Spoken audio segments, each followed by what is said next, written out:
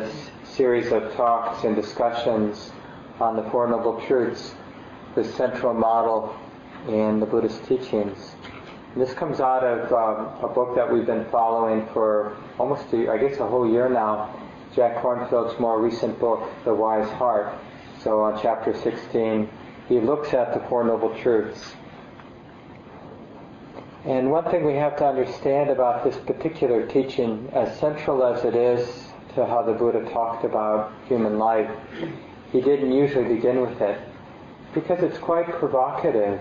The essence of this teaching on the Four Noble Truths is this understanding that attachment is the heart of suffering or stress, and it's in the abandoning, the dropping or letting go of this attachment that a human being finds real happiness. And outside of that, there isn't any meaningful happiness, the Buddha might argue, because it's all limited. Whatever happiness we bump into in life, having a nice relationship or a pleasant day or good job, these are, the real happiness. It's a real happiness, but it's a limited happiness. It's insecure. We've all bumped up against this, of course. But the happiness, the freedom of not grasping, not attaching, that's on a different level. So the Buddha describes the path, the spiritual life, in terms of a mundane and a super-mundane. Or you could say an ordinary, self-centered approach, like I'm a guy who's trying to be happy. On that level, it's it's unavoidable to approach life, spiritual life, from that perspective. But if we do that really well, a shift happens. And this particular teaching on the Four Noble Truths is talking about this shift from a limited perspective on happiness to a deeper, more universal perspective on happiness, what happiness is, where it's to be found. So generally when the Buddha met somebody, if they hadn't been doing a lot of spiritual practice, he'd size them up and he'd get a sense, it would be a pretty typical understanding, this person just wants to be happy. So I'll teach them what I know about just being happy in this mundane sense. And so he would teach about, if you really want to be happy, if you really want good things to arise in your life, then cultivate generosity.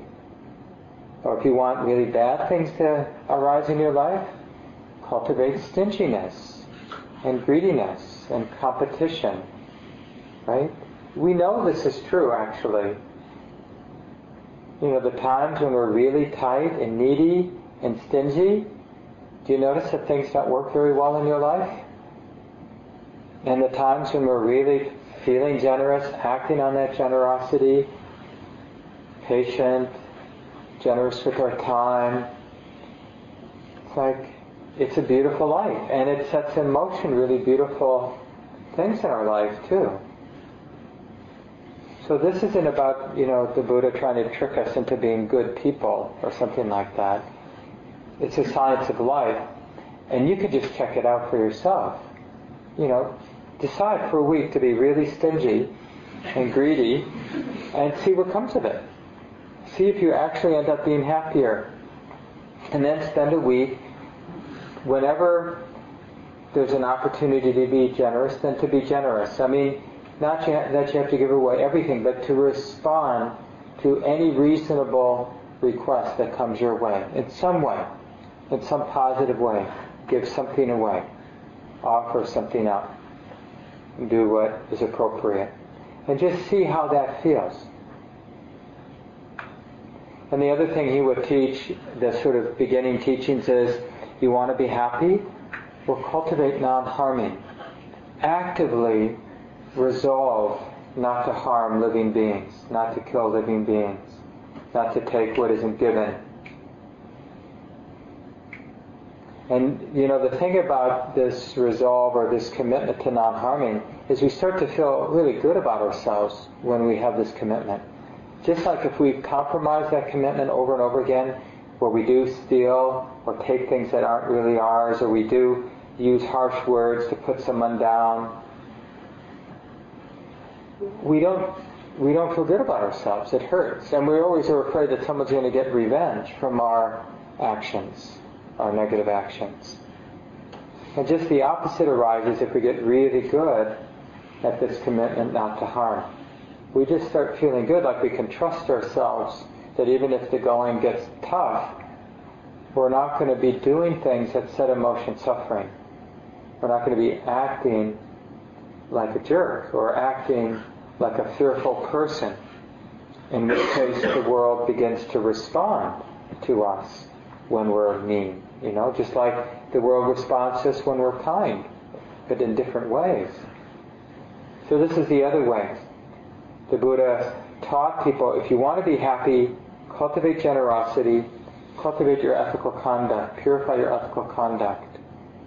And this will not only immediately make you feel better, but it will set in motion causes and conditions that will lead to your long-term happiness. And in the Buddhist cosmology, that's not only in this lifetime, but in many lifetimes to follow. You're setting in motion causes and conditions that will really serve you well as an individual.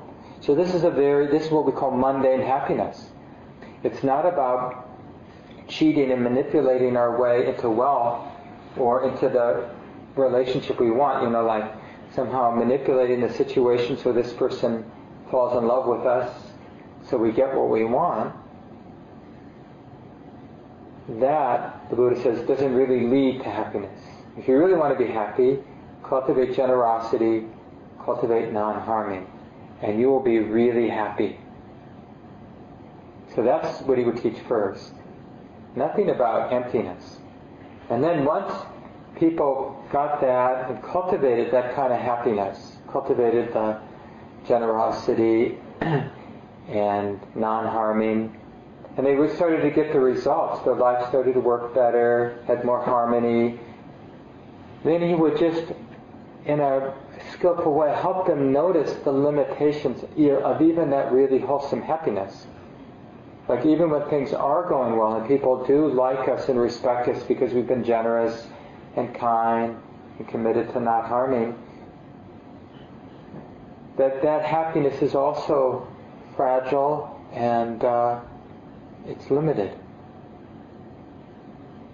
See, that's important because otherwise we might seek some sort of a deeper happiness, but not having touched ordinary happiness. But once we really understand the happiness that can be found in this, human life, the ordinary happiness that can be found, like when your family is just humming along and everybody likes each other and supports each other, and you've got a good livelihood where you're not harming anybody as you earn your money, and you get paid enough to take care of your basic needs and your family's needs. And you live in an orderly community where people follow the rules and don't harm each other and don't take things that aren't theirs, and people are kind and patient and take turns, share. That when we have that kind of happiness, then when we understand that the limitations of that happiness, that turning toward the spiritual life goes very deep. It's really resonant. We're not like suspicious that we're maybe pursuing, just a better job or a better relationship, because we have a feeling, well, I already have a pretty good relationship. I already have a pretty good job. I already live in a pretty nice place. Except for the winners. But we have it good enough that even if we can imagine a place with a better climate or a job that has better benefits or something like that, we'd see that it's not a game changer. The sort of human predicament remains the same. That's what we need. We need it to be good enough so we understand that even those who might theoretically have it better than us, that they're pretty much in the same boat as we are, even though their body's a little nicer than ours, or their health is a little better than mine, or their job, or their money situation, their family situation. And this is where the Buddha would start teaching about the joy of renunciation, the joy of letting go. Just to open somebody's mind that this is the paradigm shift where we go from the mundane spiritual path, getting really wholesome things, right? Being kind, being generous, creating really beautiful community around us, to the super mundane path, where this is the path, the part of spiritual life that's about non-attachment or letting go. Where we see that as good as this is, it's still limited. It's still fragile. It still takes work. I have to pay attention to set in motion good causes so I get good results. I have to be good. I'm dependent on being good. Even that is stressful. It's not stressful being good. It's the having to be good that's stressful. Okay? Because I'm not suggesting that the super mundane path you don't have to be good. But you're not attached to being good. Being good is just what you do now. It's your habit. But being dependent on anything is stressful. And so the Buddha would open people's minds just through his teachings about the joy, about the real freedom of non-attachment. And this is really where the Four Noble Truths come in. So I'll review it briefly. There are Four Noble Truths. This is a set of practices or insights. Each of these four, there were 3 insights. So a couple of weeks ago we talked about the first Noble Truth, which are the 3 insights. In life there is stress. There is vulnerability. There is insecurity. That's an insight. A lot of us are so busy, so distracted, so much in denial, that when we finally, honestly, authentically recognize, oh my God, life is infused with vulnerability, uncertainty, stress, anxiety. That's an insight. To recognize that honestly, that's not like a mistake. It's inherent in life, this stress, this anxiety, this uncertainty, this insecurity. No matter how good the situation is, it's there. It may be quite subtle in some moments when things are really smooth in our lives, but it's always there. And then the second insight in the First Noble Truth is the insight, this is relevant. The fact that there is stress here in life, vulnerability, uncertainty in life, this is not an obscure fact. This is deeply relevant to how I should be, how I should live, the kind of attitude I should have about life, the way I should be relating to my life. That's an insight. It's like we realize, oh, this isn't something to deny or to distract myself from. This is like relevant. As I said that I gave the talk, this is like a teacher. We recognize we have an insight. This is my teacher. Whether it's subtle or obvious stress, subtle or obvious anxiety, we see it as something to turn to open to. And that's the third insight in the First Noble Truth. There is dukkha or stress. It should be understood. And the third insight, it has been understood. So that moment when we have so fully opened to the uncertainty, the insecurity, the vulnerability, the stress or anxiety in the moment, when we've so open to it that there's nothing left to open to, then there's an insight. Okay, I've opened.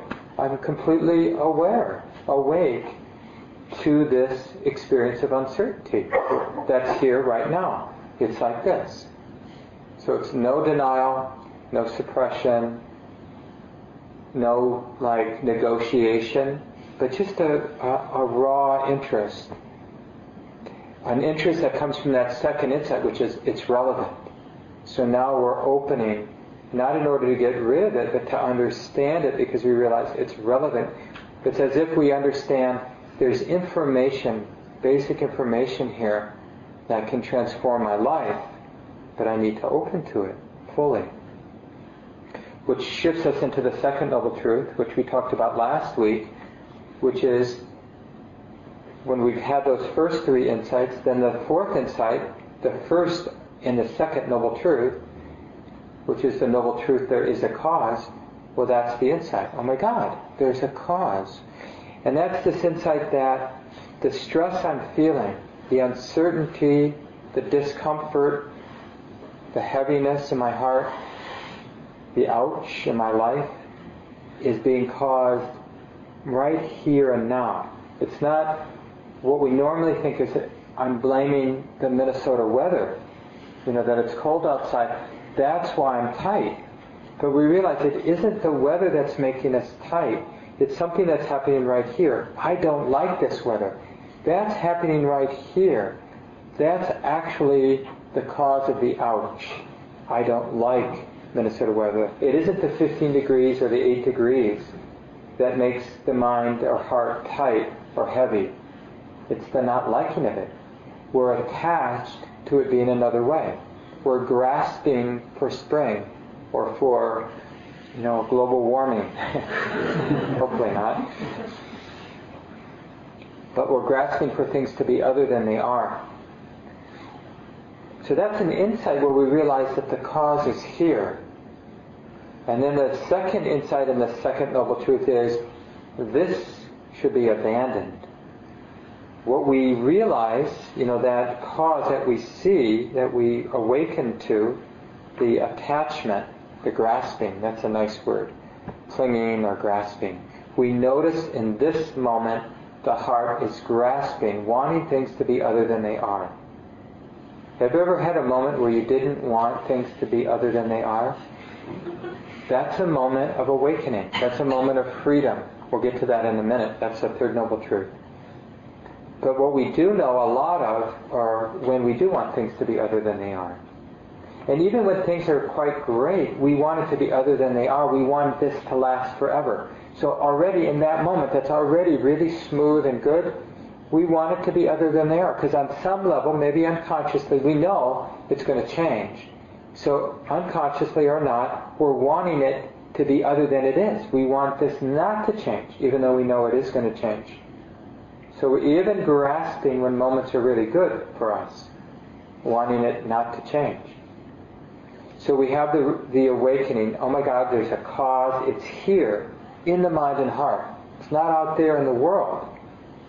That there's the mind, a mental activity is responsible for the ouch, for the heaviness, for the dukkha, the stress.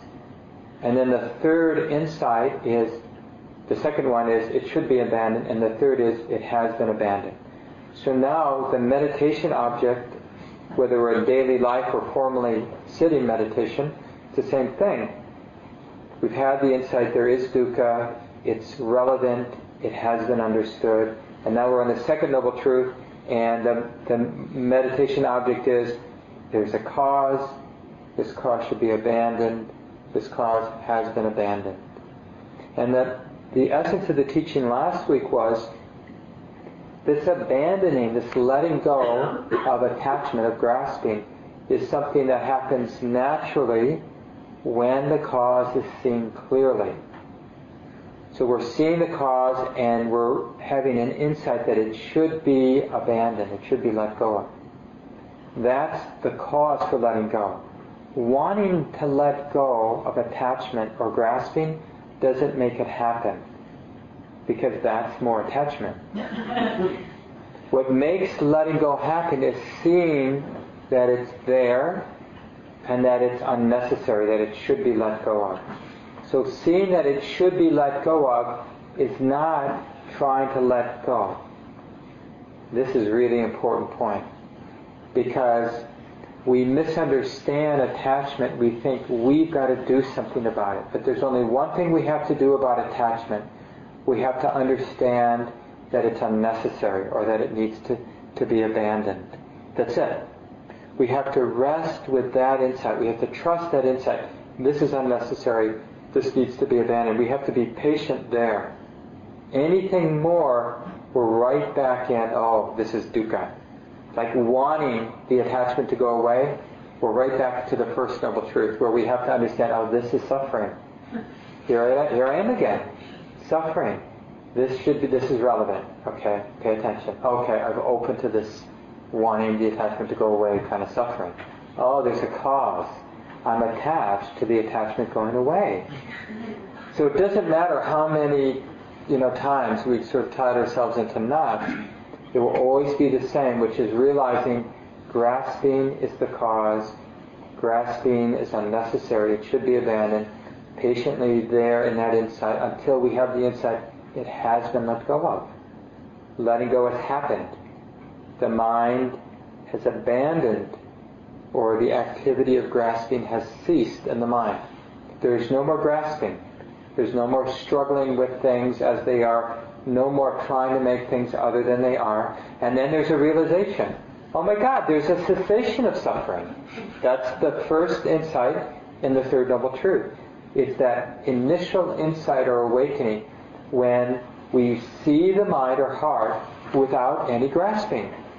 Everybody in this room, I'm assuming, has had many moments of non-grasping. Now, whether you did the second and third insight of this is relevant, because it's not only there is cessation, but it's the insight, this should be realized.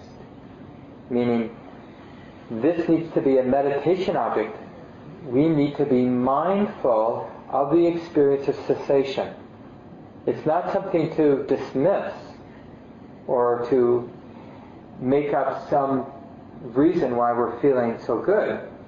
We need to realize directly what's happening. We have to realize the heart or mind, so it's like we're taking it up as a meditation object, aware, awake to the mind, the heart, and realizing that this cessation, what cessation is, well, there's no greed, there's no aversion, there's no reactivity, there's no grasping of any kind.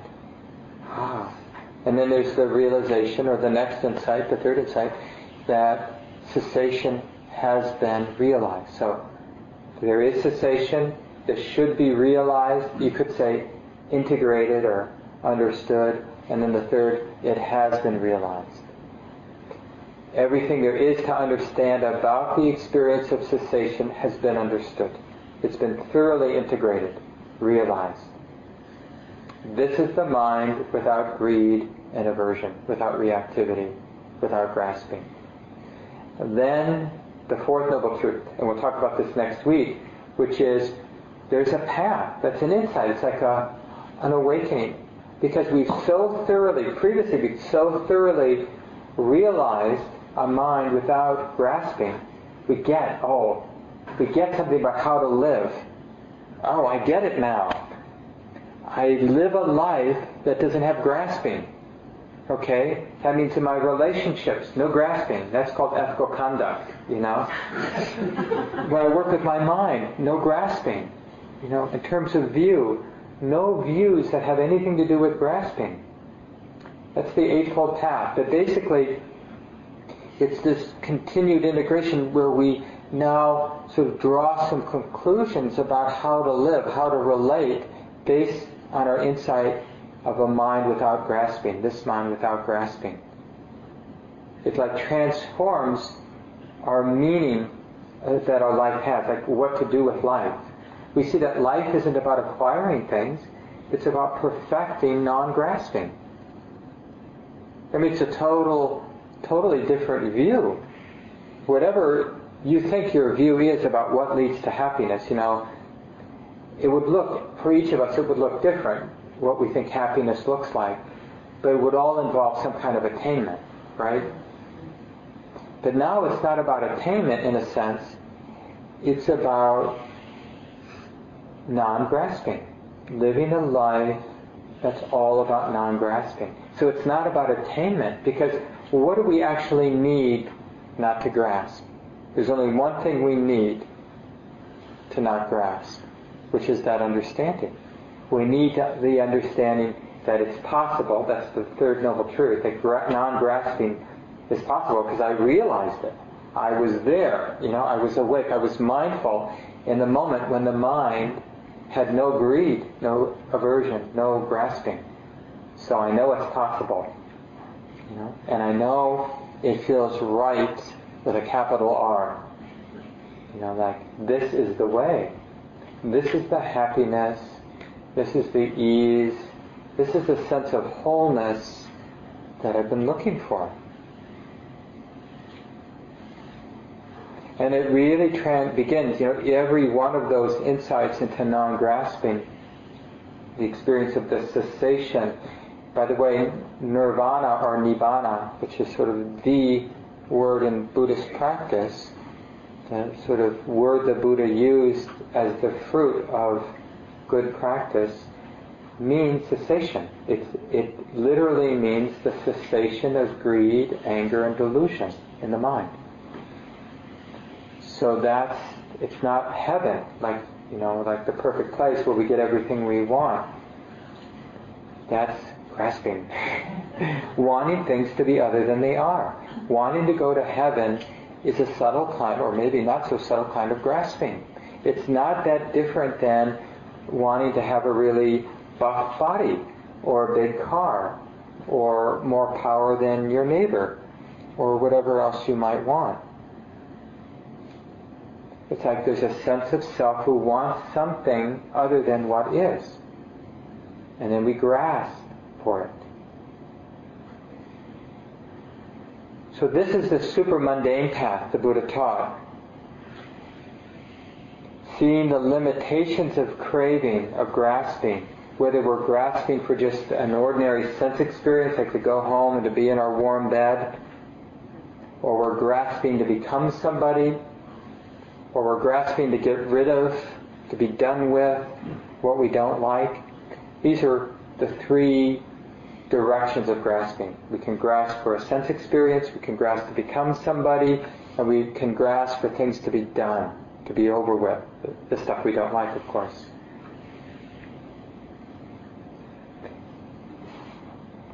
If we become a really good student of that, then we go to the Third Noble Truth, as I explained.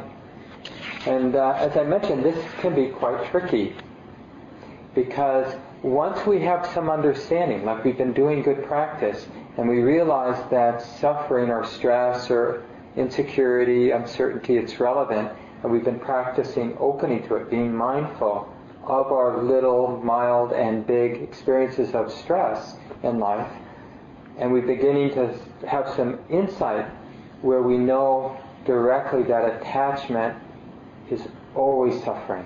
You don't get attachment without suffering, without stress. Grasping equals stress or suffering. So we have some insight. Well, the trick here, and someone sent an email today, I'll read a little bit from, or yesterday maybe, about this, because it's so easy to get attached to overcoming attachment. And this is the problem. We get here a lot. Human beings that are completely overwhelmed by life, in poverty, in a war zone. It's not that unusual for a human being to have enough insight to realize that attachment doesn't work. Grasping doesn't work. Because we bump up it, there are moments when we feel relatively content, and it just feels so right when we're not wanting things to be other than they are. Like those first few days or months or years when you're in a relationship and it feels really right. And there's some contentment because it feels so right. And then we start to notice when we start grasping, like, oh, but I don't like this about him or her, and we realize how much suffering that brings into the relationship. Same thing with our body. As we get older and things begin to sag, or hair begins to turn color, or things like that. And then we see how... So most of us have this insight that, in some vague way at least, that grasping, wanting things to be other than they are, is somehow related to suffering. Makes life hard to bear, right? Most people feel like that's an authentic insight you have. But because we haven't had good instruction and haven't paid close enough attention, we approach this problem that we're beginning to understand, the problem that we see grasping is at the heart of the problem, we approach it with grasping. We'll see this among Buddhist practitioners all the time. All of us. I put myself here too. In some way, our practice is contaminated with grasping. We undertake our meditation practice or other aspects of our practice, studying, trying to commit to non-harming, to being a more generous human being, kinder person. These various goals we have are fueled by grasping. We see ourselves as a limited, imperfect human being.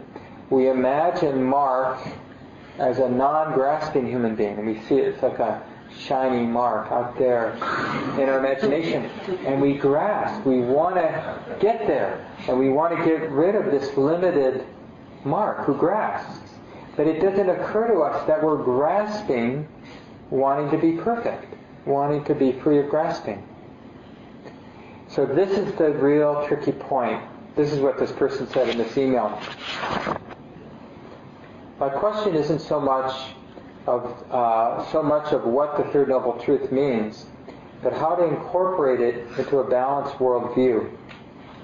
More specifically, how to relate to attachment with an understanding that it causes so much unnecessary suffering. And that's the key. How do we relate to attachment? Given that it causes so much suffering, it seems to make sense that we'd want to grasp to get beyond it, to put it down, to get rid of it.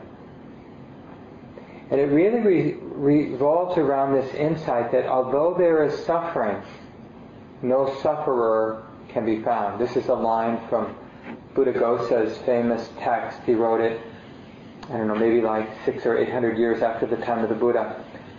And it's a kind of a well-known Buddhist meditation manual for the last couple thousands of years or 1800 years or whatever it's been since he wrote it.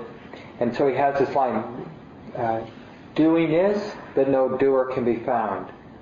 Suffering is, but no sufferer can be found. And it really goes to this point this person is asking about. He goes on, or she goes on, I feel like the understanding that grasping leads to pain should be sufficient in sparking the letting go, surrendering, renunciation process. But that makes so much sense. And it's actually true that it is understanding the cause, understanding that there is a cause and its attachment, that should be sufficient. The person continues, however, this often leads to a false surrender, more of a pushing, short-term sacrificial surge to super-exceed or bypass confusion, suffering. But this ends in some egoic rebuttal and cyclical behavior. What I have come to accept is that there is no silver bullet. This stuff takes time. And remaining open to experiences and being willing to come back to the present moment is what is to be done. There's a lot of wisdom here.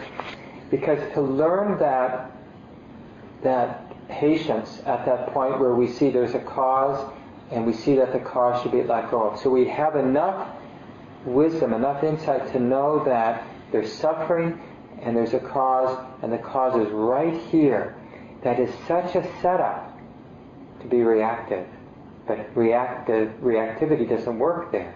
We have to see that there's a cause, which is grasping, and that it should be abandoned without turning it into a personal problem. I have to abandon the grasping. Because when the I gets involved, there's grasping. Just like we could say if there's attachment, there's suffering, we can also say if there's a set sense of self, there will be attachment and there will be suffering. You can't really have attachment without an established sense of self in the mind. So the opposite of having an established sense of self and grasping is to take the position of knowing. What are we knowing? We're knowing there is attachment. It should be abandoned. That's it. Can we be patient in that place? There is attachment. It should be abandoned. This is the real heart of practice. This is the hard part of practice. And the way it manifests is just like, are we willing to be awake, fully awake? That means fully sensitive in all of the messiness of our life. I mean, one of the reasons we sit still for 30 minutes, 45 minutes, 60 minutes in our formal practice every day, or as many days as you can do it, is that it doesn't feel good to sit still. We want to move the body. We want to get up and do this. We want to make this adjustment or scratch that itch, or look and see who's in the room with us, or what the cat's doing. All of that, to be willing to see all of that movement, is like a metaphor for what we have to do all life long, which is not necessarily be still, physically still, but we have to be willing to feel the force of attachment without reacting. So we keep seeing it as the cause for suffering, seeing that it needs to be abandoned, and just be patient there. Can we be patient in messiness? Can we be patient when we're around our friends who are acting out, who are being really unskillful, complaining, gossiping, self-hatred? Can we be around them without needing to fix them because we're averse to their suffering? I'm not saying we shouldn't try to help. I'm saying that wanting to get rid of their suffering because it makes us hurt doesn't help. That's called grasping. But if we're just patient, right there in the messiness of our mind, our body, or the messiness of somebody else's mind and body, or the whole world's messiness, if we can be really clear in the middle of the messiness, then something will happen. We'll notice the letting go of grasping, or the letting go of craving, or the letting go of aversion. We'll just see it, and we'll realize a moment of cessation. There, right in the middle of the messiness of life, right in the middle of this life situation, no grasping. That's the real heart of the Third Noble Truth. Being patient enough. This is not like a tight kind of patience. Real patience, in a spiritual sense, patience involves a tremendous sensitivity or a tremendous intimacy. We're really feeling what it's like to be in the mess. We're really aware of grasping and that it should be abandoned. Because that's the cause for the letting go, is being sensitive to how much it hurts. We're watching the mind judging our friend, hating this particular aspect of our friend, or this particular aspect of my mind, as our mind acts out, like whatever your particular pattern is, neurotic eating, dependence on certain relationships, needing people to like you in particular ways, needing to look or present yourself in particular ways. I mean, we all have various things we're attached to, whatever it might be. Being right about life, being right about politics or something, your ideas are the right ones. So we all have our attachments. And if we can go from the point of seeing that they hurt, like that there's stress. Oh, it's stress because I'm attached. This attachment should be abandoned. So we're there, aware, but not taking ownership. We're just willing to understand without owning it. It's such a sort of transformation of view. Because normally when we see something up close and personal, the habit is to think, good, I finally understand this, now I can do something about it. Because on a mundane level, this really helps. In the same way I described earlier in the evening, if we really get that being generous leads to happiness, in a sense we grasp that and we incorporate it. We really set it in motion. we start being more generous, or start being more committed to non-harming, and we see it works. Good business people operate this way, good parents, good lovers, they kind of see what works and they grasp it. Okay, I get it. I get how this works. But now so that's why this is so hard, because we see how it works. Every instinct, every mundane instinct is telling us, grasp this. You got it. You finally figured out the cause of your suffering. Now just go get rid of it. And it's missing this point that has set in motion, according to the Buddha, endless cycles of suffering.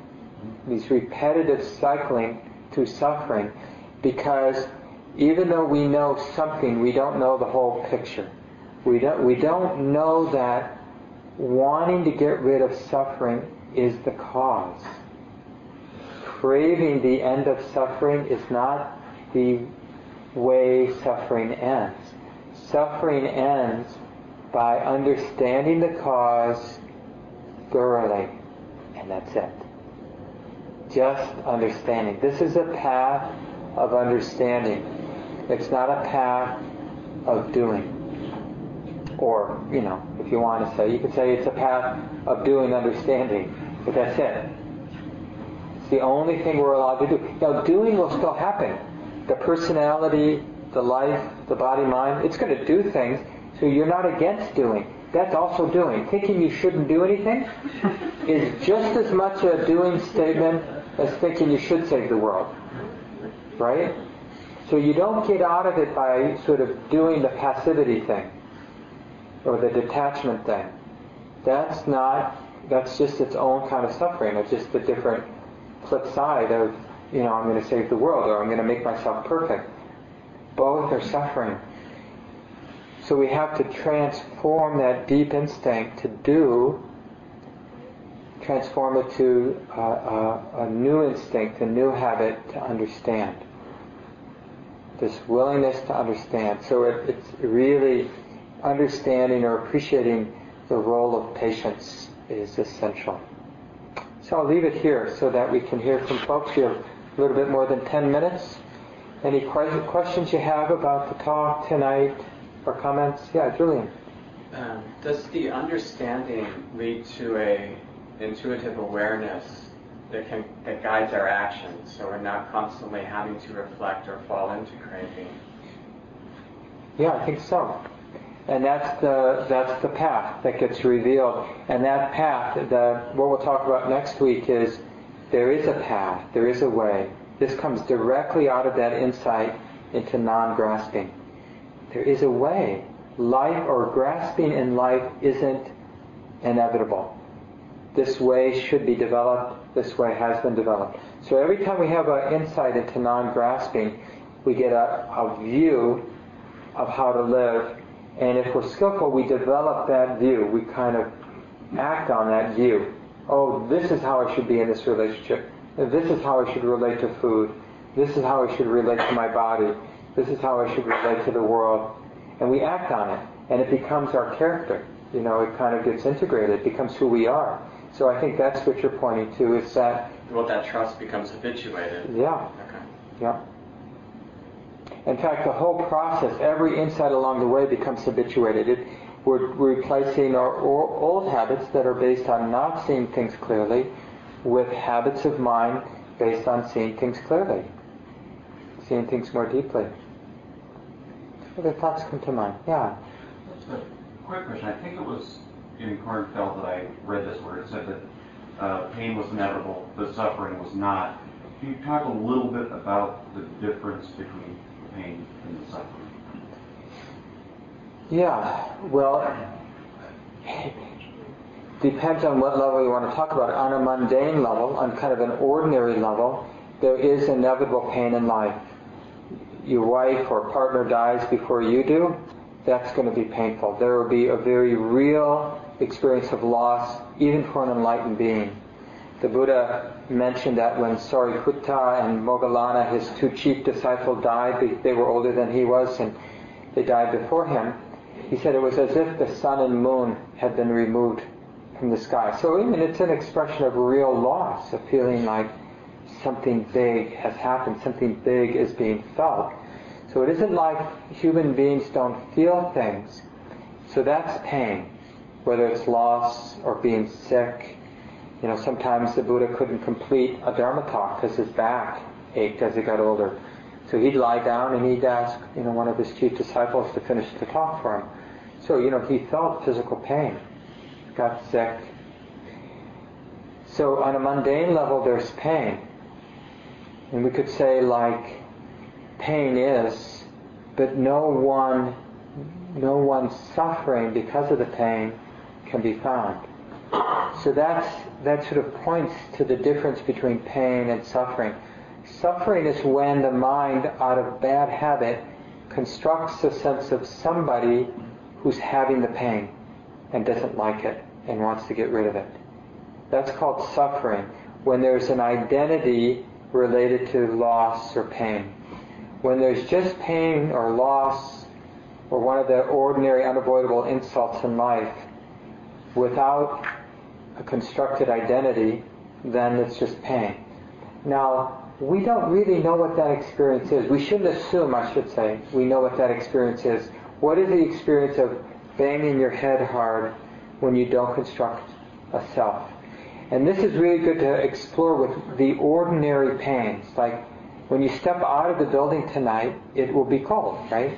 And most of us are conditioned not to like that cold feeling. So it's a perfect opportunity to see, can the system, the mind-body system, be completely sensitive, not in denial of what that's like, but not constructing a self who doesn't like it. And you might see, because the mind is very nimble, you can go back and forth in an instant. You can be somebody who doesn't like it, and in the next moment there can be literally a realization of non-grasping. The experience without a person not liking it, or a person wanting it to be other than it is. You go back and forth. I remember once eating oatmeal at IMS, this major practice center out in Massachusetts. I was on a 3-month retreat, and I put my walnuts in it and honey in it and butter in it, so it was good. And on retreats, these things turn out to be very important in pleasures. And I was just flipping back and forth, probably less than a second, with attachment and then non-attachment, like oatmeal with attachment, oatmeal without attachment, with, back and forth. And it was so instructive to see that the mind really has this option. It's like so easy to be having a pleasant experience and a sense that it belongs to me and somebody is delighting in it and happy that is and afraid that it's not going to last forever. And that's so rich and poignant because that's what we're used to, that whole self-involvement. And then the very simple experience of pleasantness being known, crunchiness being known, sweetness being known.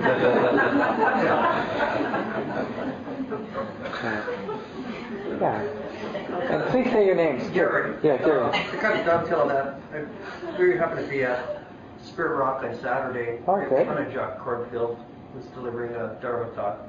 And one of the individuals talked up and spoke about healthy, what are healthy desires or healthy attachments and so on. But can the person be so non-attached in trying to not cause suffering and preserve what is wholesome that one can actually try too hard for non-attachment and therefore cause suffering?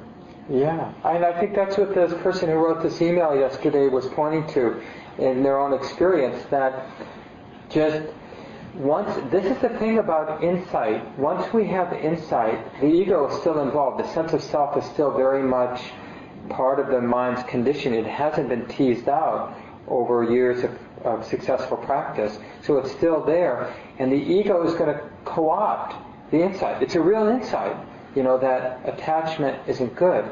So then instead of doing the practice, we're imitating non-attachment. And that's, I think, what you're pointing to. And that doesn't work. And it may look the same from the outside, but it doesn't feel the same because there's a lot of tension and wanting to be the person who's not attached and wanting to live up to some ideal, wanting to become the person who's not attached to things. Ultimately, it's detachment rather than non-grasping. Yeah. And so Some kind of boss cold. says you want to this promotion. No, I don't want it. That's attachment. Yeah. From your I like to be in a relationship with you. No, that's attachment. That kind of thing. Exactly. And it's a form of asceticism, like life is bad, and so I can't be involved in life. So some people who have that sort of spiritual sickness, like they're really into attachment being bad, but from a self-centered point of view, then, what's good for them is to go fall in love and have a family, or just to get poured into, be forced into life, into responsibilities, because they're thinking that the path is about disconnecting. But that's not the path. It is not a path of disconnection. It's a path of intimacy and understanding. It's like you can't really understand without intimacy. So we need to be intimate with life, whatever that is for us. If you're a parent, it means being intimate with that experience of being a parent. If you're in a partnership, it means being intimate with that. If you're an old person, it means being intimate with that experience. If you're young, it means being intimate with that. And kind of owning the circumstances of our lives. And realizing non-attachment in being in our roles, whatever they might be. Running from our roles is, of course, aversion. Wanting to become not attached is attachment, craving. So it's tricky. It's good that people keep bringing this up. Other thoughts? We got time for at least one more person. Yeah, what's your name? Maria. I'm having difficulty accepting things in my outer life, and then also knowing when maybe a change is necessary. Say a little bit more. Okay, I guess I'm thinking mostly in my workplace. Mm-hmm. When maybe it is time for me to move on and do something else, or do I just need to, really become intimate with the frustrations that I'm experiencing, Right, but being intimate with the frustrations, that will clarify. You'll get closer and closer and closer to things as they actually are in your job situation, right? So you have as much information as is possible to make the choice to stay or leave.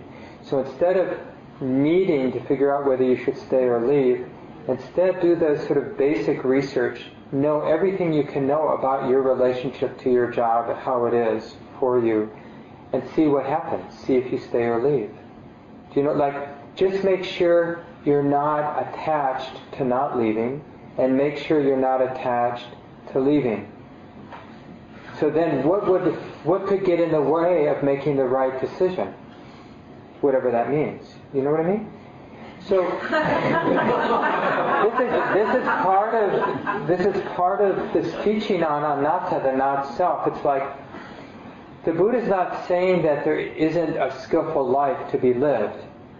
He's saying that the way for this skillful life to be lived isn't by establishing a sense of self, and then the sense of self is trying to figure out what's skillful or not. That doesn't help. There's only one thing that helps us be skillful, which is paying close attention, mindful attention, this wise presence. And that means we're abandoning the need to do. But that doesn't mean we're abandoning doing. We're abandoning the attachment or the identification with the doer. But that actually frees up the doing. Whether the doing is this wholehearted, I'm staying in this job, or this wholehearted, I'm leaving this job, or this wholehearted, I'm going to sit it out for a little longer until I get more clarity. Each of those three are very powerful, actions. And can we be content, with what our life is doing? Maybe your very wholehearted action right now is, I'm really showing up and I'm really here in the middle and not sure whether I should be here or not. That's your life. And to be really intimate, but not dependent on it staying, not dependent on it changing. Couldn't we be in a relationship our whole life? Imagine this, you get married or you have a partner, and your whole life You're not sure whether this is the right person. But you could turn that into complete torture. Because you could make it so that every person you see, you wonder, I wonder if he or she's the right person for me. Or you could be completely relaxed with not knowing. Like see that as a appropriate gesture or approach to life. Like not knowing that I'm in the relationship, and I'm going to be in this relationship until there's some clarity, to not be in this relationship. But we don't expect like a sort of an absolute meaning or belief, because that's from the self point of view. It's only the self that wants certainty. Wisdom doesn't demand certainty because it understands there is no such thing as certainty.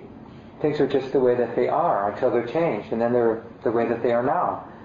So your job is just the way that it is. Can you trust, understanding, like let that be your approach to the job. Understanding how it feels, what you see in your mind, what you see in your body. Get really close to any pain associated with the job. You don't need to think about should you leave or not. If you're really clear about what's happening, leaving or staying will happen. So report back. We have to leave it here. Let's just take a few seconds and let go of the words. Thank you for listening. To learn how you can support the teachers and Dharma Seed, please visit dharmaseed.org/donate.